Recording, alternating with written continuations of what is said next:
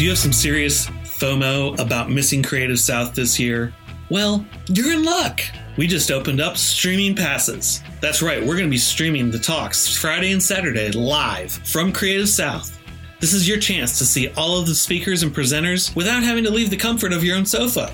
But that's not all. You can also participate in the live Q&A by tweeting to your favorite presenter and using the hashtag CS18. And we'll be doing a real-time live feed of the Q&A. Welcome to the Creative South Podcast. I'm your host, Jason Frostholm. Today, I'm chatting with designy illustrator Mikey Burton. We talk about taking a break between his undergrad and grad schooling to start a design company with his college buddies, how he learned to create and manage editorial illustration through trial and error, what it's like to work on HBO's Last Week Tonight with John Oliver, and more, all right after this. It's no secret that I love Jack Prince. They're a longtime sponsor of the podcast and Creative South. Plus, they do great work. Whether they're making our pop-up displays and tablecloths or printing notebooks, Jack Prince is always there when we need them. This year, they are printing new Creative South t-shirts for me and the podcast stickers that have a coupon code on the back that gives you a great discount on all of their products, just in time for Creative South. Speaking of stickers, Jack Prince will print any kind, shape, size, or stock, including full-color stickers with full-color liner prints, for you to use as product labels, promotions, bumper stickers, hang tags, business cards, and more. Right now, you can get 500 3x3-inch die-cut stickers, starting at $149.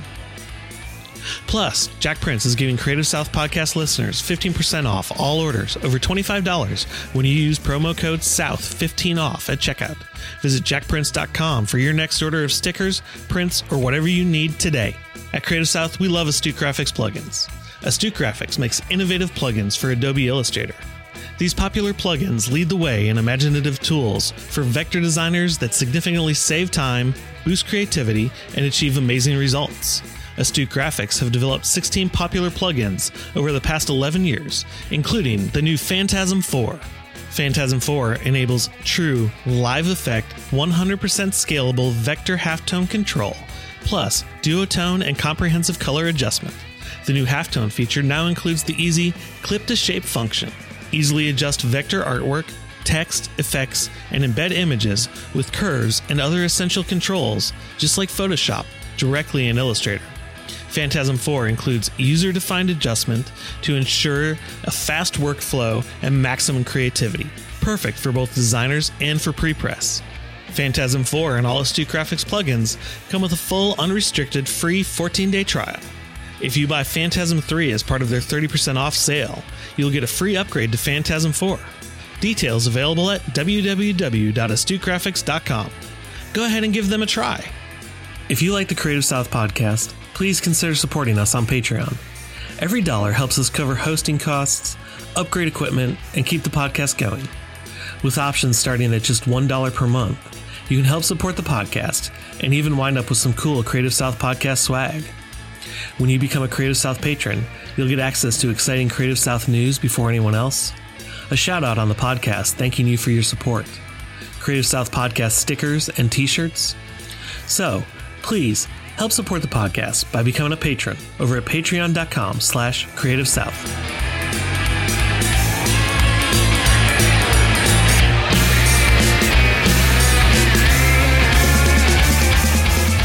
Mikey, thanks for joining me tonight. Oh, thanks for having me.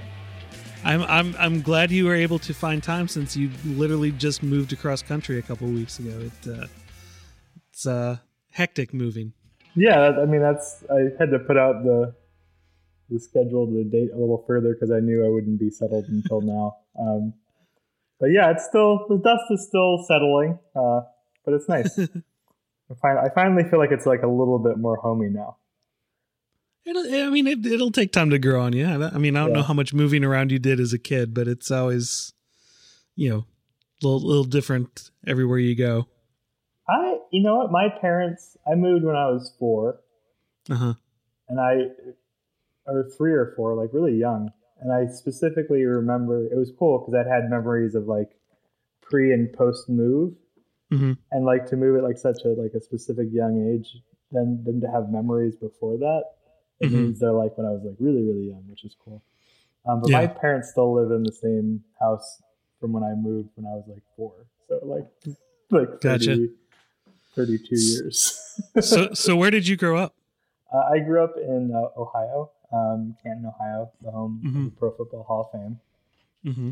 Um, Which is literally all I know about Canton. that's literally all that's going on there. Oh, okay. There's that and like a bunch of chain restaurants, and that's about it. Okay. So when you were growing up, what type of kid were you? Were you arty kid, sporty kid, all of the above? I was more of an arty kid. It was funny because like growing up in the football town, like I played soccer from like when I was like 5 on until I graduated, until like through high school, and then I realized I wasn't really good at it and stopped immediately afterwards. But I also really liked to draw. My mom would always buy me like copious amounts of like art supplies, and I was always like drawing and doodling and just kind of like I always thought I just had fun doing that. That's how it really came from. Gotcha. When you got into like high school and stuff, were you taking a lot of art classes then, or what were you doing? I mean, there was like art class. That was it. Yeah. Well, I mean, you know how, so they offer electives and stuff like that. I didn't know if you were like trying to take extra art classes or anything like that. No, like our school literally just had art class. That was it. Yeah. There was no art 1, 2, 3, or 4. It was just art class. I mean, like, I think it was like whatever year of school where you're in, there was an art class for that year, maybe. I don't remember. Sure.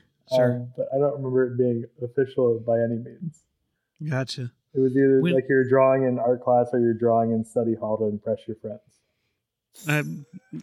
Yeah. I remember those days well. Yeah.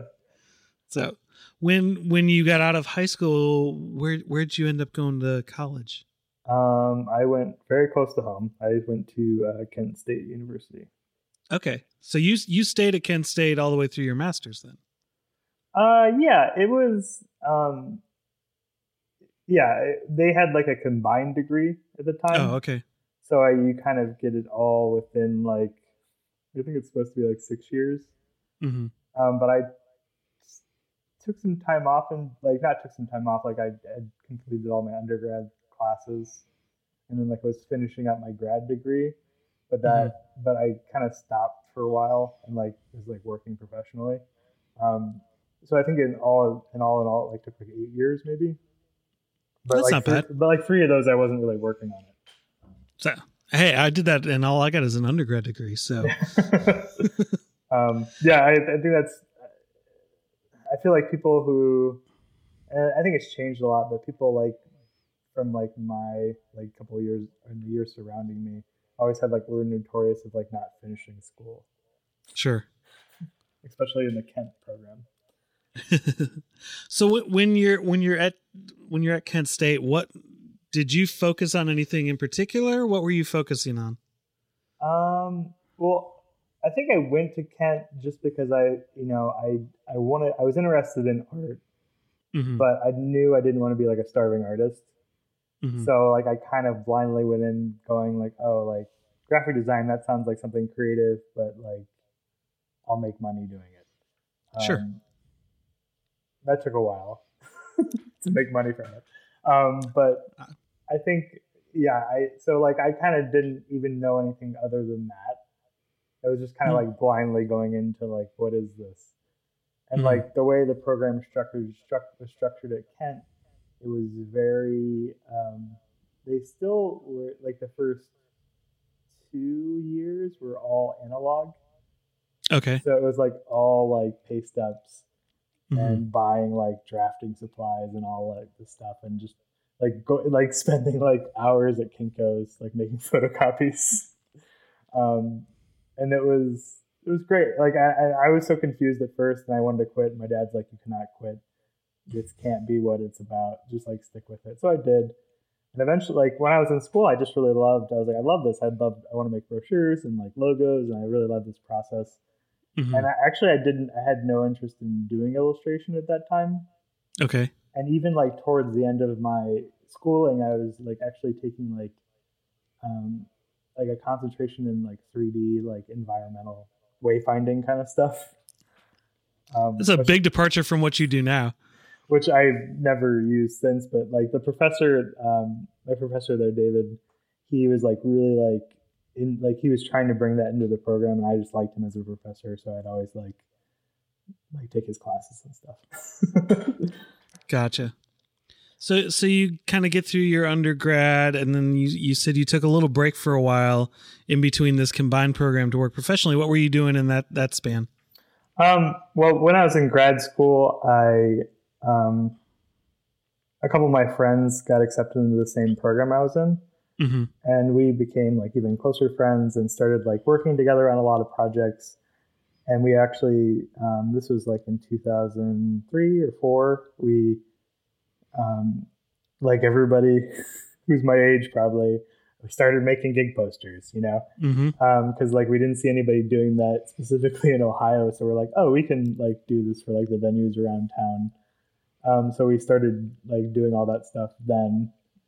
And we just like literally started in the grad studio making posters, like making a mess, like having the faculty be upset that we made a mess in the grad studio because they were screen printing in there.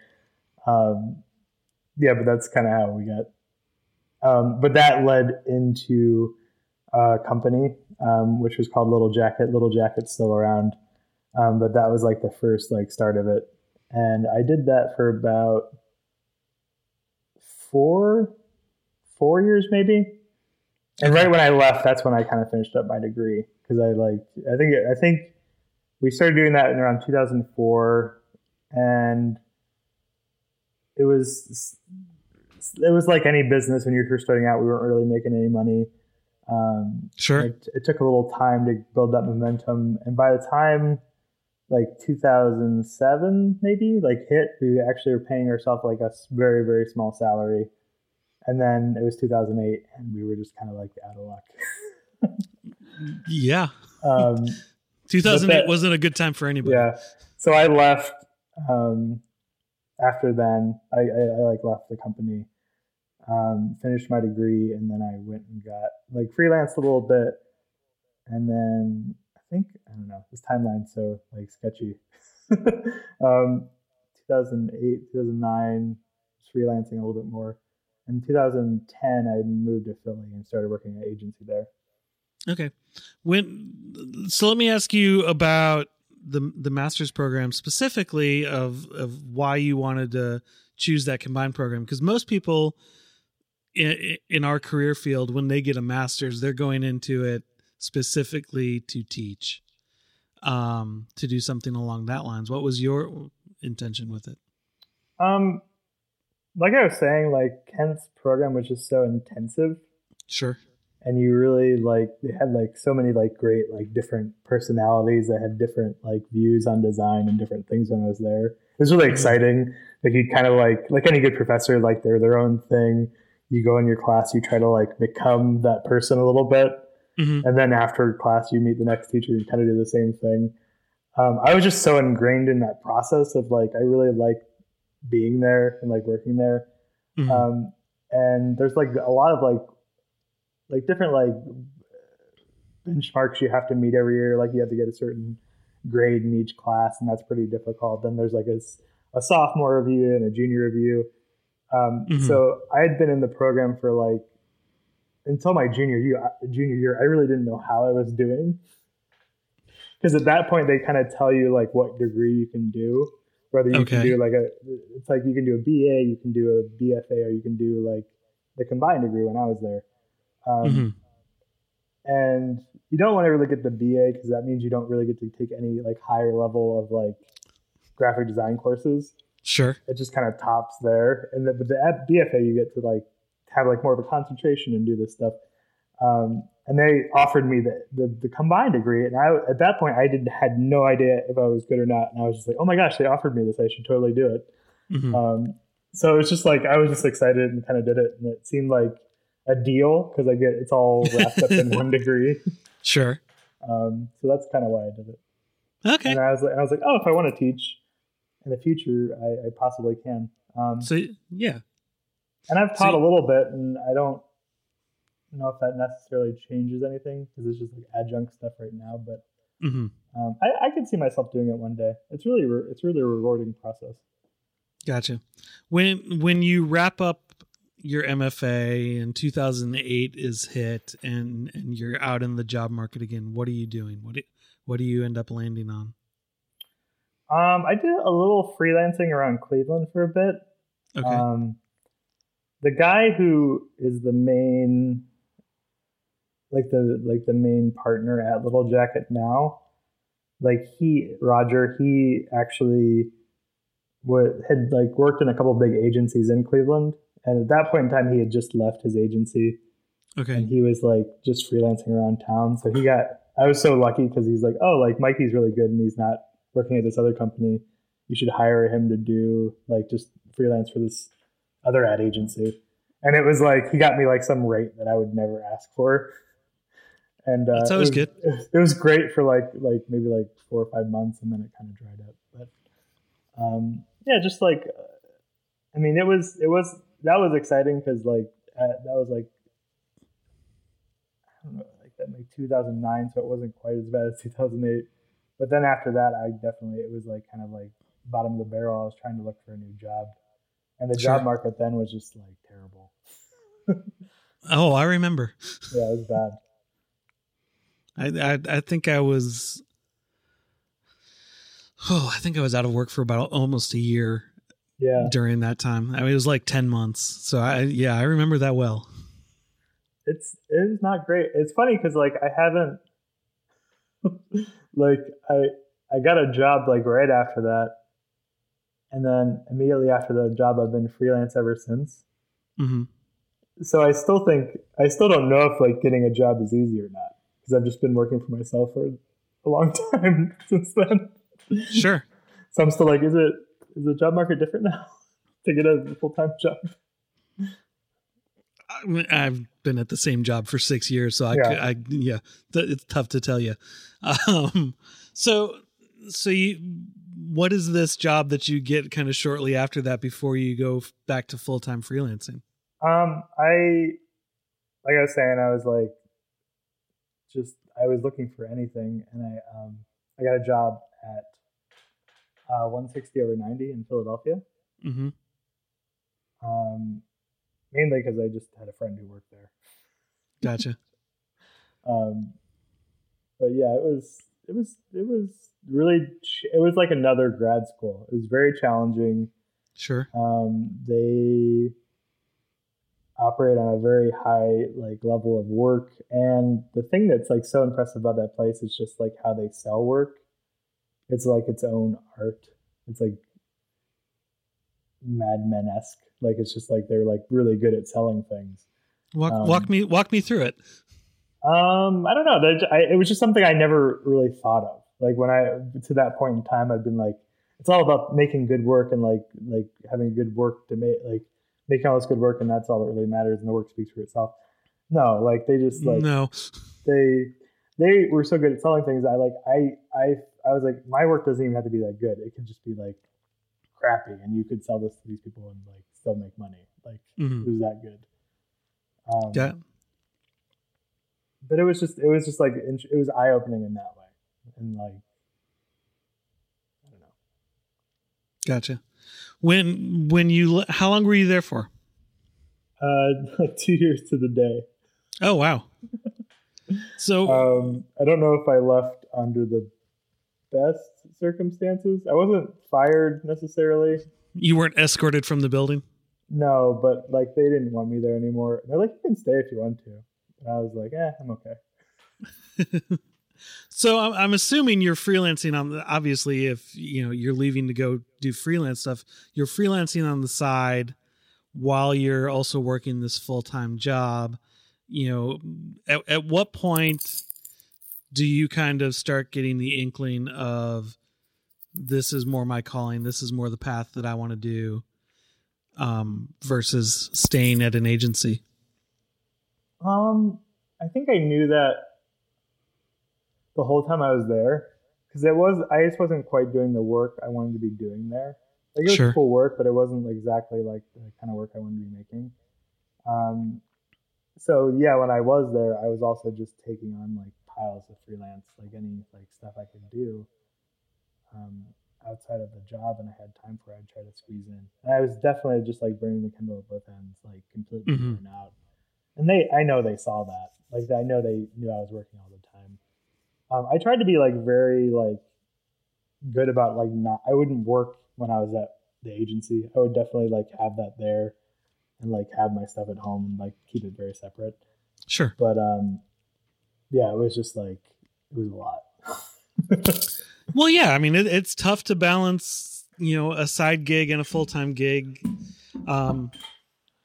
especially when you've got a workload that's pretty high, Yeah. for both. It's tough to not have that run over and create issues, whether it's just pure sleep deprivation or whatever.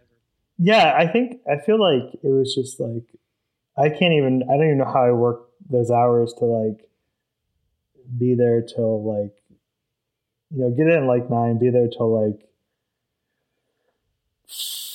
11 at night, and then like come home and work till like 2 in the morning. It was crazy. Like I remember doing that like a lot. I'm just like, what am I doing? Well, the fact that you're having to be at the agency for 14 hours is a bit ridiculous. It wasn't. I mean, I think it was just because they were going through a lot of growing pains too. Mm-hmm. Like they doubled in the time I was there.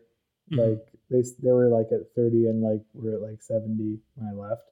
Mm-hmm. So they during like the recession, they definitely were smart about how they positioned themselves because they were doing all this like higher ed work.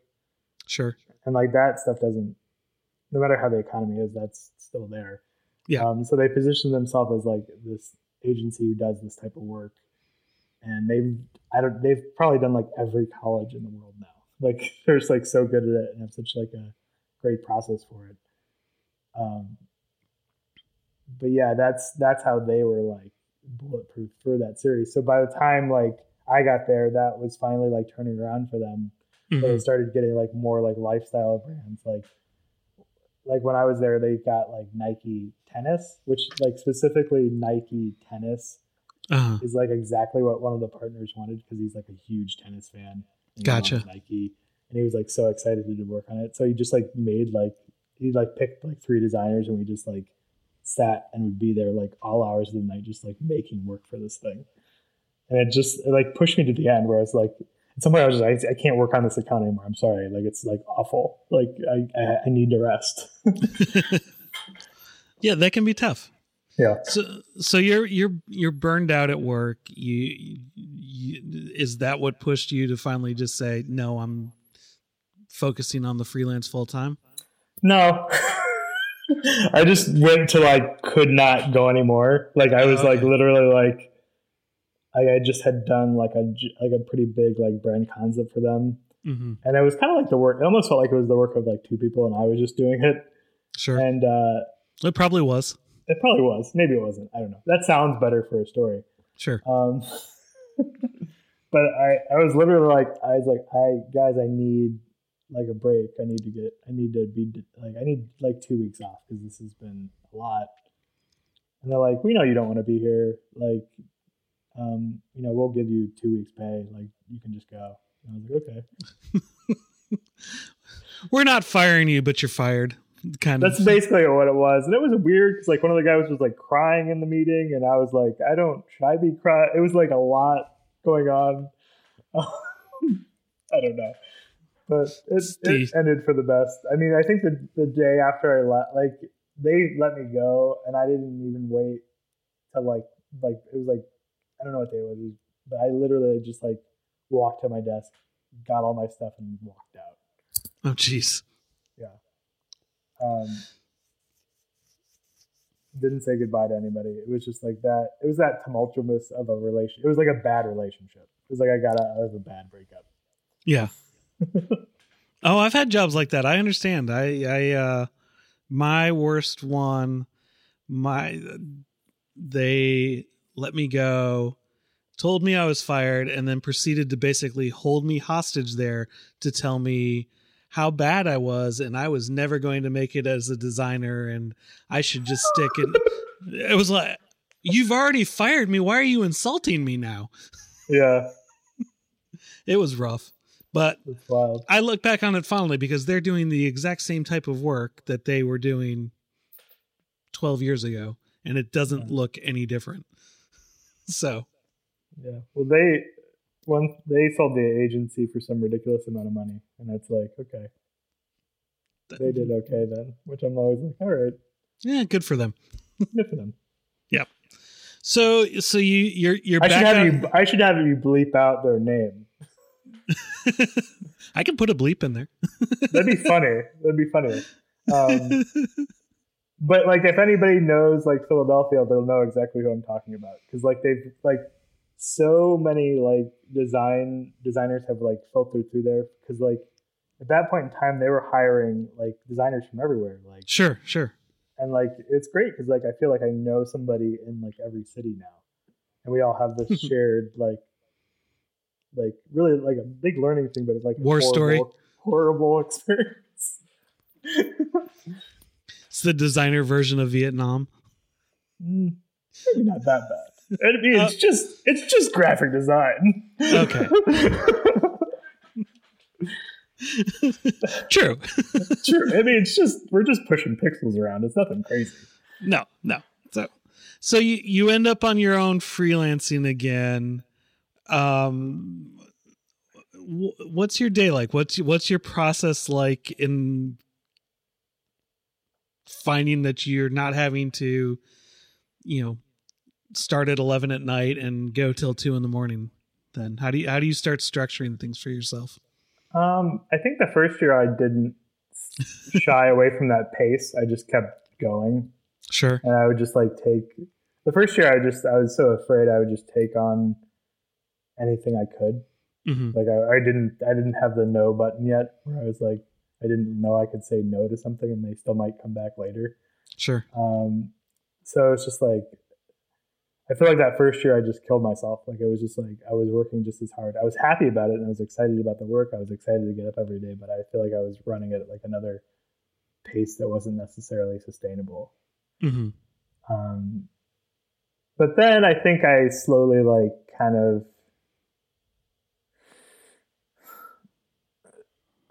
got used to it, mm-hmm. like, and found a better, like, I don't know if I found a better work-life balance, but I was definitely enjoying the work a lot more. Sure.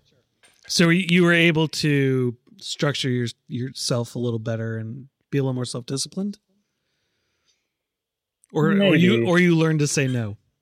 I mean, I think that's still, I feel like maybe in the past, like, this is like my 8th year. Mm-hmm. So like maybe like the first maybe 4 years of that, I didn't have that balance yet. Sure. But I think like the past 4 has been much more balanced of like work life, being able to like control that a little bit more. It's its own thing. It's its own thing to figure out. Sure. Well, how are you during this time? How are you finding clients? How are you building up that client base so you can make things sustainable and get better projects and, that sort of stuff? I don't know. I think I had just done so much. I don't know. It's like the perfect amount of things coming together at the right time. Mm-hmm. Like when I was at Little Jacket, I don't think we ever updated our work. Gotcha. So like I had this whole portfolio of stuff that I never shared to anybody. Mm-hmm. And then I put it out at one time. And then that started leading to like more work. And then when I was at the agency, I started doing a lot more editorial stuff. Is that when illustration came more into play for you? Yeah. Because I always like, I really like love doing like big poster work. Mm-hmm. Just because as a designer, it was just always such a fun and different thing. And like, you're always thinking about the process of like how can I make this work in like 2 or 3 colors? Mm-hmm. And that was always, and like, that's kind of where my illustration style come out of. And I didn't really even maybe think of it as illustration style at the time. Sure. But that's kind of where it came from. But then to have, what were we talking about? when you're the illustration part of your career emerged.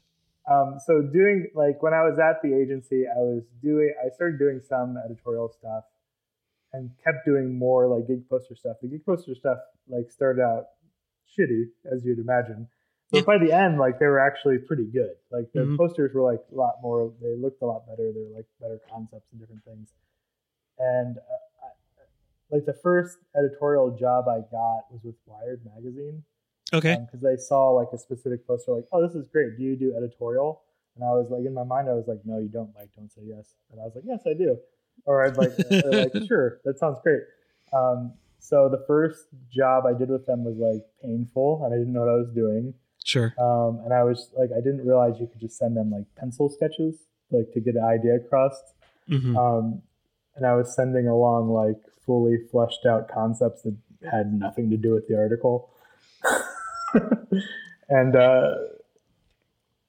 like, by just doing a lot of work, I figured it out, and like they like approved like something at the end. But like, it was a learning experience, and and from doing that one, like, I got another one and another one, and it kind of like snowballed from there. Sure. To the point where I just kept doing work that was almost like the promotion of itself, like, where I wasn't really looking for work as much. Mm-hmm. Work was like, coming to you. Yeah, I feel like the pace I feel like I've been working at for like maybe like 6 years. I never really had like downtime of like, where's this next project going to come? What's this? What's that?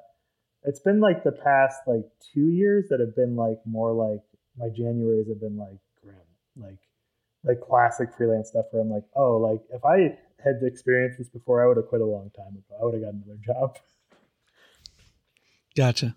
So how are you work-wise? How are you now balancing between the design work and the illustration work? How are you segmenting things? Because they're different skill sets. I don't know. I think that's true, but I think when people approach me for projects, it's like something in my wheelhouse. Mm-hmm. So I guess it almost always falls under like illustration a little bit more now, in a way. Sure. Even if it's a logo, they kind of like know like it's going to be within this like realm of logo, I guess. Mm-hmm.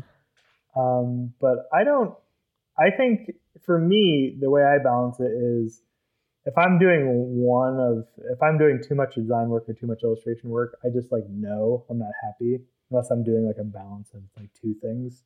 Okay. So if I've like, there've been years where I like have done just like mostly editorial stuff. Mm-hmm.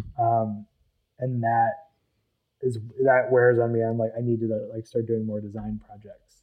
Sure. Or if I get too many design projects, and it's like, just like, you are doing design projects that like stick around for like more than a month or 2, you're like, I need something that I can just do and be done within like a week.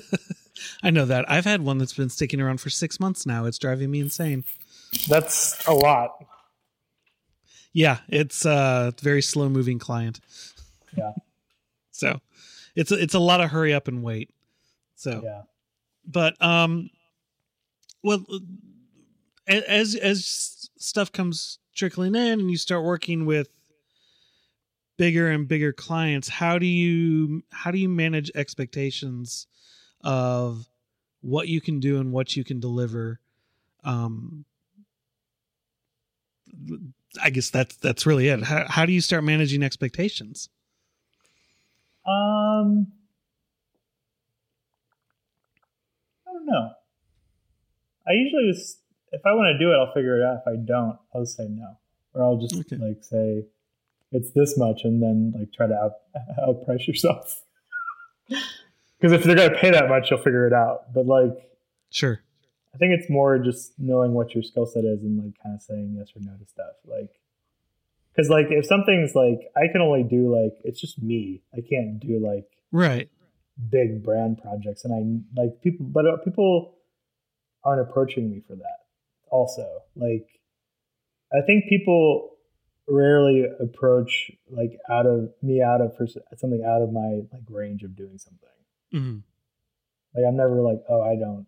That's crazy. I don't do that. But like it's usually like lines up somehow. Sure.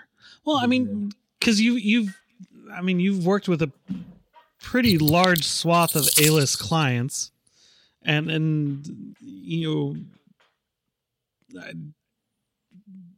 when trying to figure out how to word this, so you've worked with a fairly large swath of A-list clients. When say Target comes to you, what are they looking for from you? Are they looking for like gift card illustrations? Are they looking for specific campaign style stuff? What do they look for with you? It's usually like I think the stuff I did with Target was like such a specific like project of like an art show or some weird like concept they had. Mm-hmm. And that was cool, but like it was also like this is weird. I don't know if I should just be doing this because I don't think I'm that much of an artist or something. Mm-hmm. But yeah, it's like, what was the question again? Sorry.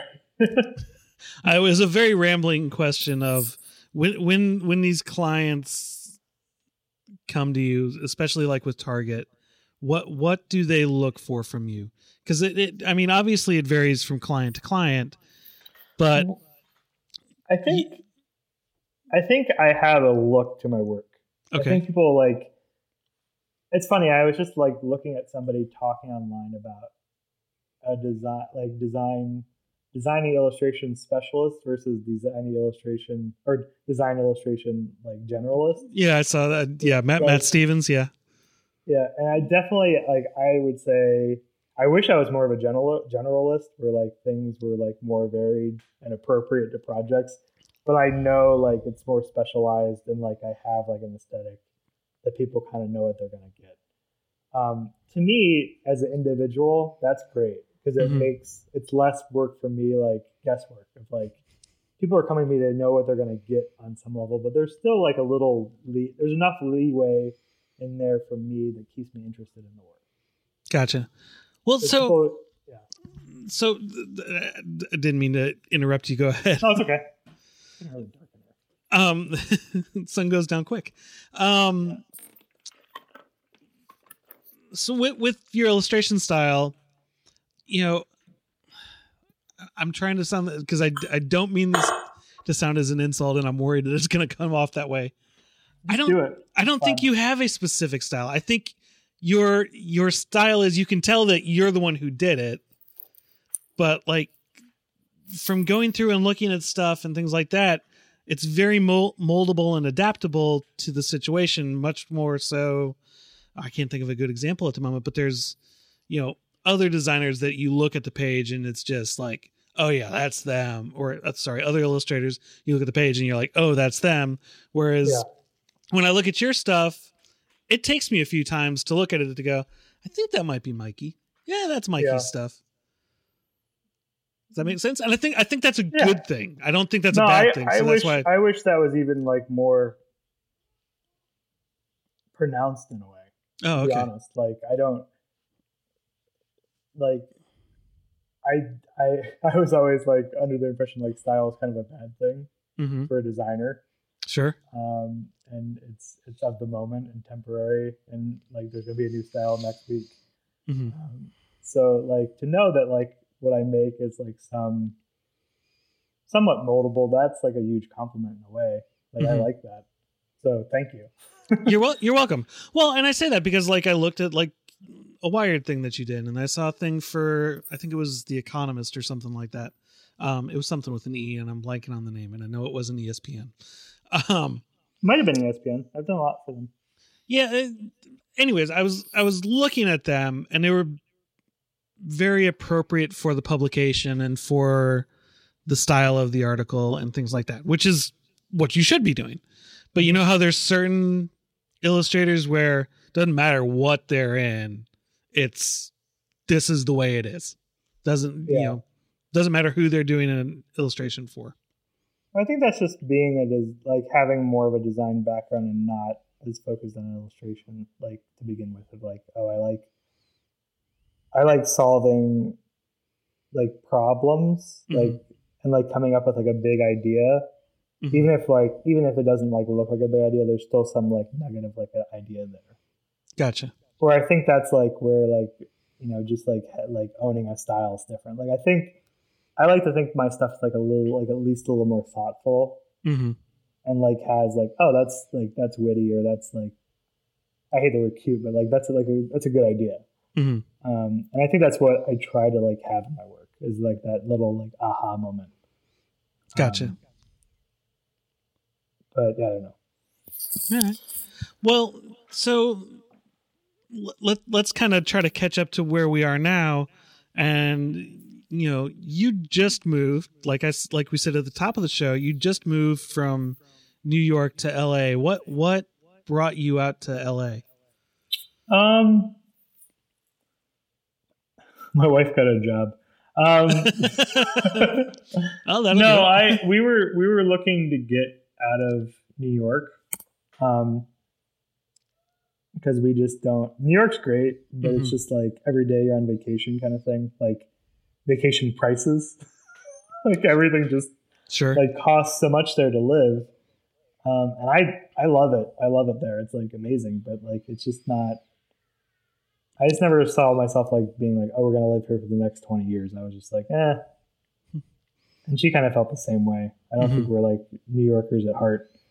So we were kind of like looking to we were going to move like out of the city and like just go to like Ohio and spend some time with my folks, and then figure out maybe do like a meandering road trip for a year or something. But then she got an offer, and it was a pretty good offer for a job. And we're like, oh, let's go see what LA's like for a little bit. Gotcha. And like I've worked remotely for, this is the 8th year. Like it's a little bit cheaper to live here. So a little bit. Cool, me. It's a little bit cheaper. I was about to say it's not that much cheaper. It's like this, like our apartment's the same price, but you get like double the size. Like when you go out to eat, you don't like spend. It's like cheaper. Like everything's like a little bit cheaper. And the only thing that's more is a car, but like the amount of Ubers you take in New York anyways, like you might as well buy a car. Yeah, I was about to say, depending on where you live in New York, you don't need a car. Yeah, we didn't ever have a car, but like when you like look at the amount of Ubers you've taken in a year, at the end of the year, you're like, oh, like that's insane. Yeah. Yeah. So I'm sorry it's so dark in here. Oh, that's okay. If you like it in the dark, that sounded really inappropriate. Oh, probably better. There we go. I can see you again. So on top of all that, on top of the move, this has been a big year for you. Because you got married, and I'm counting year as 2017, since we're only like 2 months into it. Yeah. And then you started doing work for the John Oliver show. Yeah, I worked. I was saying, like last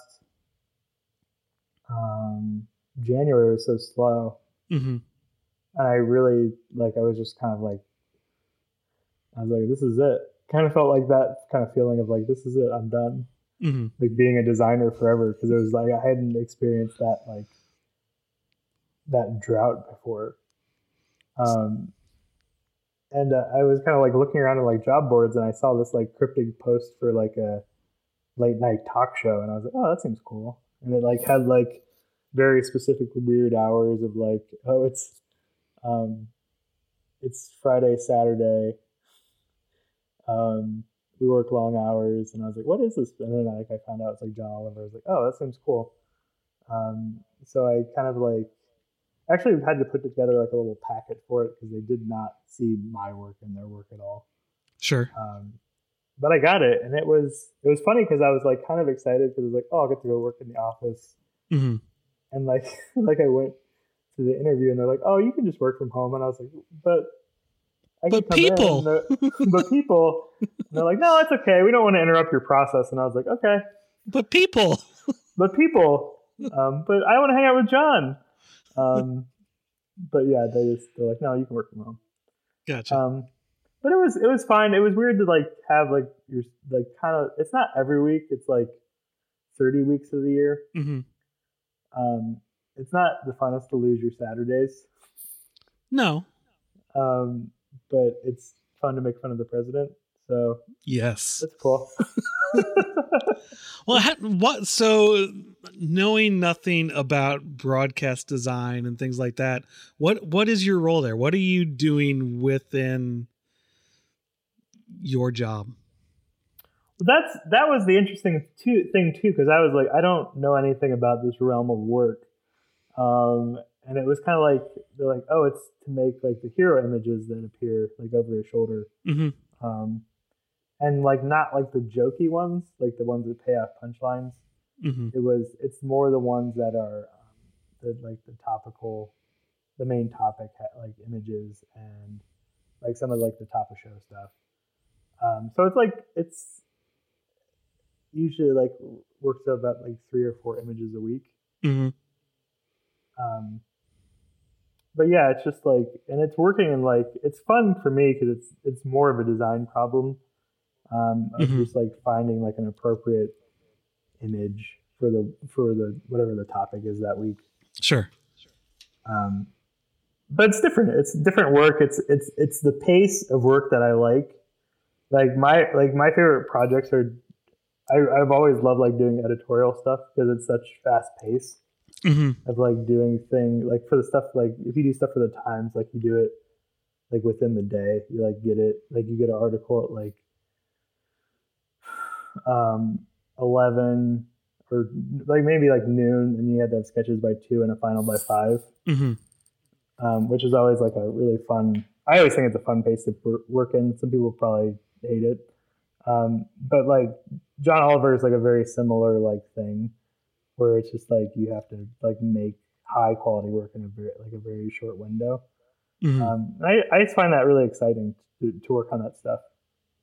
Well, how does that process work? Because you're having to meet up, and go over and look at the script to see how things are going to match up with that. How does that process work? I mean, they have a pretty robust team of people. They have about like 7 or 8 designers on staff.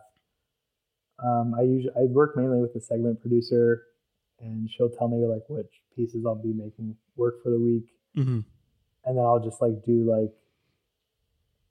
Sometimes I'll like make like one thing and that'll be it. Sometimes I'll make like 20 things until you hit the one that's going to work, and then that's the one. But it's fun. It's interesting. Gotcha. So, I feel like I'm better. I'm better at the ones that are not things you think of. Like how so? Like the ones that are like weird. Those are the ones I usually do really well on. Like they did a segment on like floods or like coal. Like the things that are hard, I think I'm actually better at those. The things that are more ubiquitous, I think, are a little bit more challenging because maybe there's like more like visuals associated with it. But it's a fun design problem. Is it one of those things with those ones that are more ubiquitous that there's just too many choices to choose from and it becomes joke overload almost, or joke support overload? These aren't like, well, it's like also tricky because you're making something that's like has to be visually interesting but can't compete with like sitting next to John for a really long time on screen. Sure.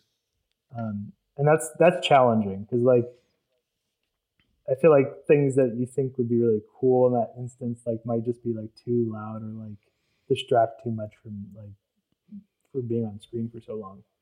Because it's the things that like these are the images that sit on the screen a lot longer than other things. Yes. So they're not the ones that are flashing up there for 2 seconds. They're the ones that are sitting up there 30 seconds to a minute while he's talking over things. Talking over it. Yeah. It's I went and saw a show. It's crazy that he just does it in one take, and it's really impressive how quick he does it. It's like literally like just the length of the show. So he's getting through it in one taping? and not having to do multiple takes for the most part? When I saw him, he stopped because the machine broke or something. And then he's just like, I think he fielded a couple more questions, but then he was back up and didn't miss a beat. Wow, that's impressive. Really impressive. So, so we're getting close to our time here, but what are some exciting things that you're allowed to talk about that you're working on right now? That's one. And I don't know if I gave too many details.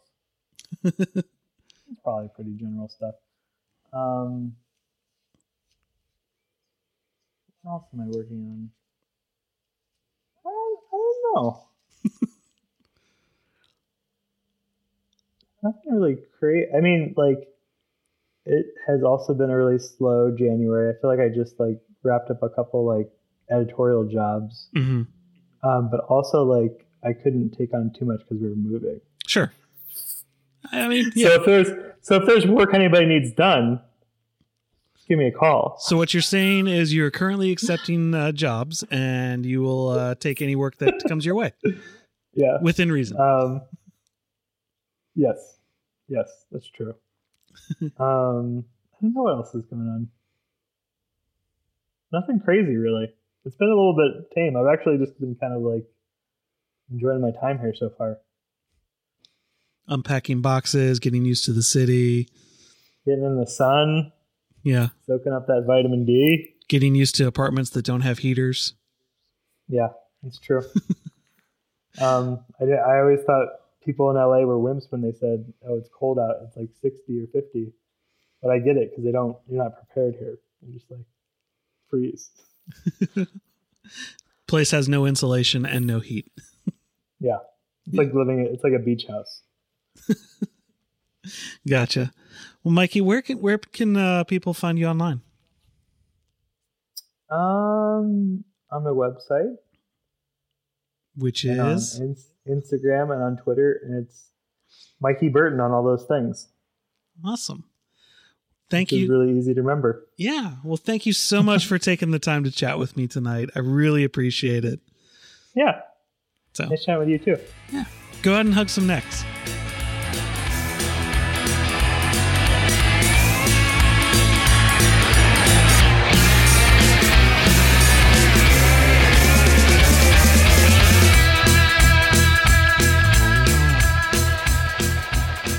You can find out more about Mikey on Twitter at Mikey Burton, and be sure to check out the links in the show notes for more ways to keep up with him. You can keep up with the podcast on Twitter and Facebook at Creative SO Pod, and follow Creative South on Facebook, Twitter, and Instagram at Creative South GA over at CreativeSouth.com. And I'm at Jay Frostholm on Dribbble, Twitter, and Instagram. Jack Prince is giving Creative South podcast listeners 15% off all orders over $25 when you use promo code SOUTH15 off at checkout. Visit jackprince.com for your next order of stickers, prints, or whatever you need today. For a limited time, new Skillshare customers can get their first 3 months for just 99 cents to get unlimited access to thousands of classes when you sign up at Skillshare.com using promo code CreativeSouth. What are you waiting for? Start learning today. And remember, if you like the show, help support us over at patreon.com/Creative South. And if you like the Creative South podcast, head over to iTunes, Stitcher, or Google Play Music. Rate us and leave a review. This helps more people find the podcast and allows us to keep getting awesome guests. Now go out and hug some necks.